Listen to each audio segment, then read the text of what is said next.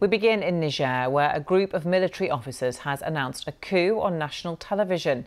They said they've dissolved the constitution in the West African country, suspended all institutions and closed the country's borders.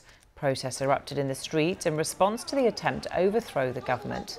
The country's president, Mohamed Bazoum, was detained by troops from the Presidential Guard on Wednesday, although the soldiers made no mention of him in their announcement.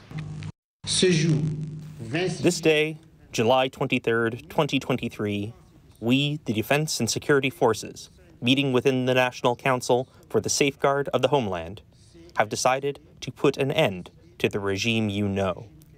This follows the continuing deterioration of the security situation and poor economic and social governance. Reaffirming our commitment to respecting all commitments entered into by Niger, we reassure the national and international community that the physical and moral integrity of the authorities will be respected in accordance with the principle of human rights. Well, the apparent coup attempt has drawn strong international condemnation. The French Foreign Minister condemned, quote, all attempts to take power by force. The US Secretary of State Antony Blinken also denounced the situation, making these comments during a visit to New Zealand. We are very closely monitoring the situation and developments in Niger.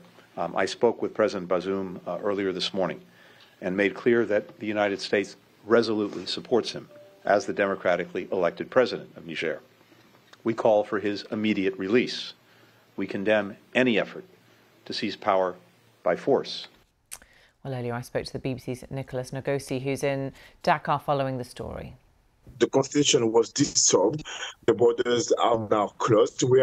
We still don't have any news about the president, Mr. Bazoum, who was elected 2 years ago. But what we know is that the militaries are in control of the state right now. There is no more institutions working freely in Niger. Yeah, interestingly, the president, Mohamed Bazoum, is a key Western ally, and that's why we've heard from the US and France on this.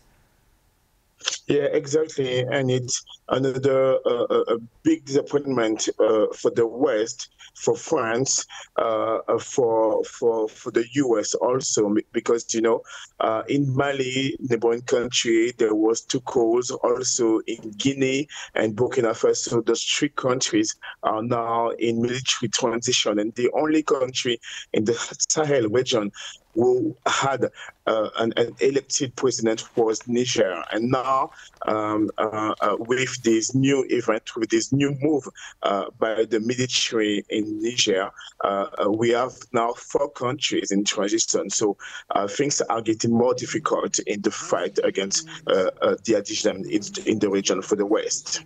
Nicholas, we know that there were protests on the streets. Do we know what the situation is like out there now? I've spoken with activists, also with a correspondence, and it seems that everything came back to normal. Everything is calm. There are a lot of militaries in the streets.